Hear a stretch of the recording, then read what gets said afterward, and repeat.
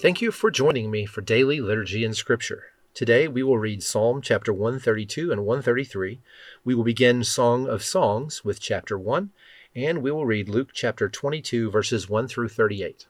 Before we begin, let's say together the Apostles' Creed. I believe in God, the Father Almighty, creator of heaven and earth. I believe in Jesus Christ, his only Son, our Lord. He was conceived by the Holy Spirit and born of the Virgin Mary. He suffered under Pontius Pilate, was crucified, died, and was buried. He descended to the dead. On the third day he rose again. He ascended into heaven and is seated at the right hand of the Father. He will come again to judge the living and the dead. I believe in the Holy Spirit, the Holy Catholic Church, the communion of saints, the forgiveness of sins, the resurrection of the body, and the life everlasting. Amen. Psalm chapter 132. Lord, remember David and all that he suffered. He made a solemn promise to the Lord. He vowed to the Mighty One of Israel, I will not go home. I will not let myself rest. I will not let my eyes sleep, nor close my eyelids in slumber, until I find a place to build a house for the Lord, a sanctuary for the Mighty One of Israel. We heard that the ark was in Ephrathah, when we found it in a distant countryside of Jar. Let us go to the sanctuary of the Lord. Let us worship at the footstool of his throne. Arise, O Lord, and enter your resting place, along with the ark, the symbol of your power. May your priests be clothed in godliness. May your loyal servants sing for joy. For the sake of your servant David, do not reject the king you have anointed. The Lord swore an oath to David with a promise he would never take back. I will place one of your descendants on your throne. If your descendants obey the terms of my covenant and the laws that I teach them, then your royal line will continue forever and ever. For the Lord has chosen Jerusalem. He has desired it for his home.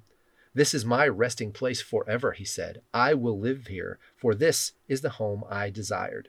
I will bless this city and make it prosperous. I will satisfy its poor with food. I will clothe its priests with godliness. Its faithful servants will sing for joy. Here I will increase the power of David. My anointed one will be the light for my people. I will clothe his enemies with shame, but he will be a glorious king. In Psalm chapter 133, how wonderful and pleasant it is when brothers live together in harmony. For harmony is as precious as the anointing oil that was poured over Aaron's head, that ran down his beard and onto the border of his robe. Harmony is as refreshing as the dew from Mount Hermon that falls on the mountains of Zion. And there the Lord has pronounced his blessing, even life everlasting.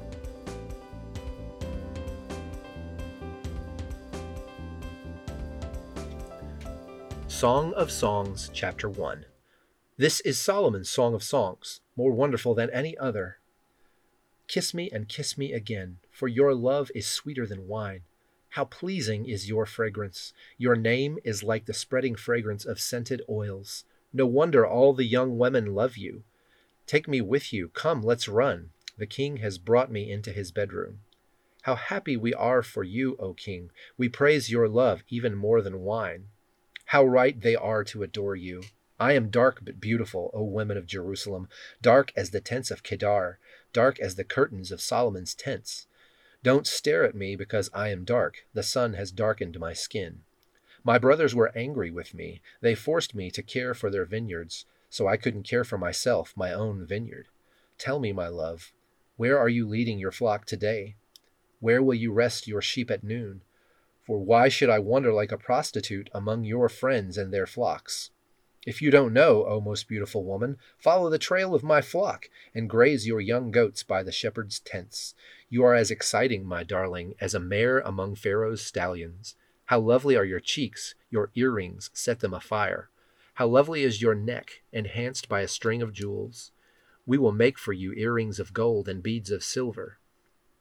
The king is lying on his couch, enchanted by the fragrance of my perfume. My lover is like a sachet of myrrh lying between my breasts. He is like a bouquet of sweet henna blossoms from the vineyards of En-Gedi.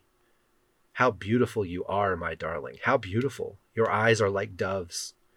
You are so handsome, my love, pleasing beyond words. The soft grass is our bed.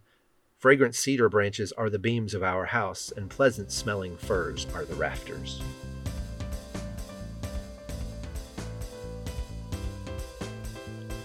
Luke chapter 22, verses 1 through 38.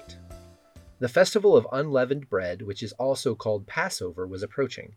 The leading priests and teachers of religious law were plotting how to kill Jesus, but they were afraid of the people's reaction.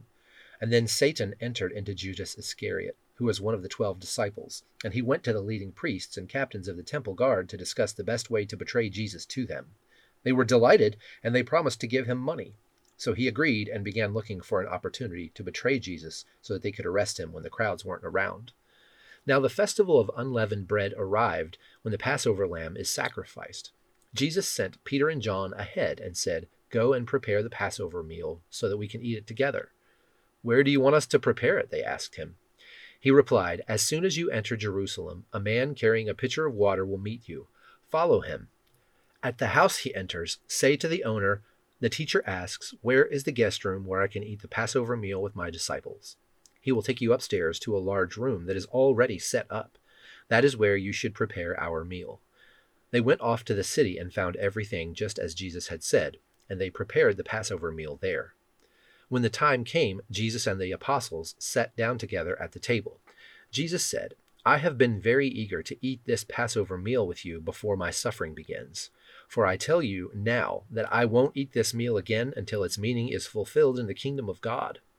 Then he took a cup of wine and gave thanks to God for it. Then he said, "Take this and share it among yourselves. For I will not drink wine again until the kingdom of God has come." He took some bread and gave thanks to God for it, and then he broke it in pieces and gave it to the disciples, saying, "This is my body, which is given for you. Do this in remembrance of me." After supper he took another cup of wine and said, "This cup is the new covenant between God and his people, an agreement confirmed with my blood, which is poured out as a sacrifice for you.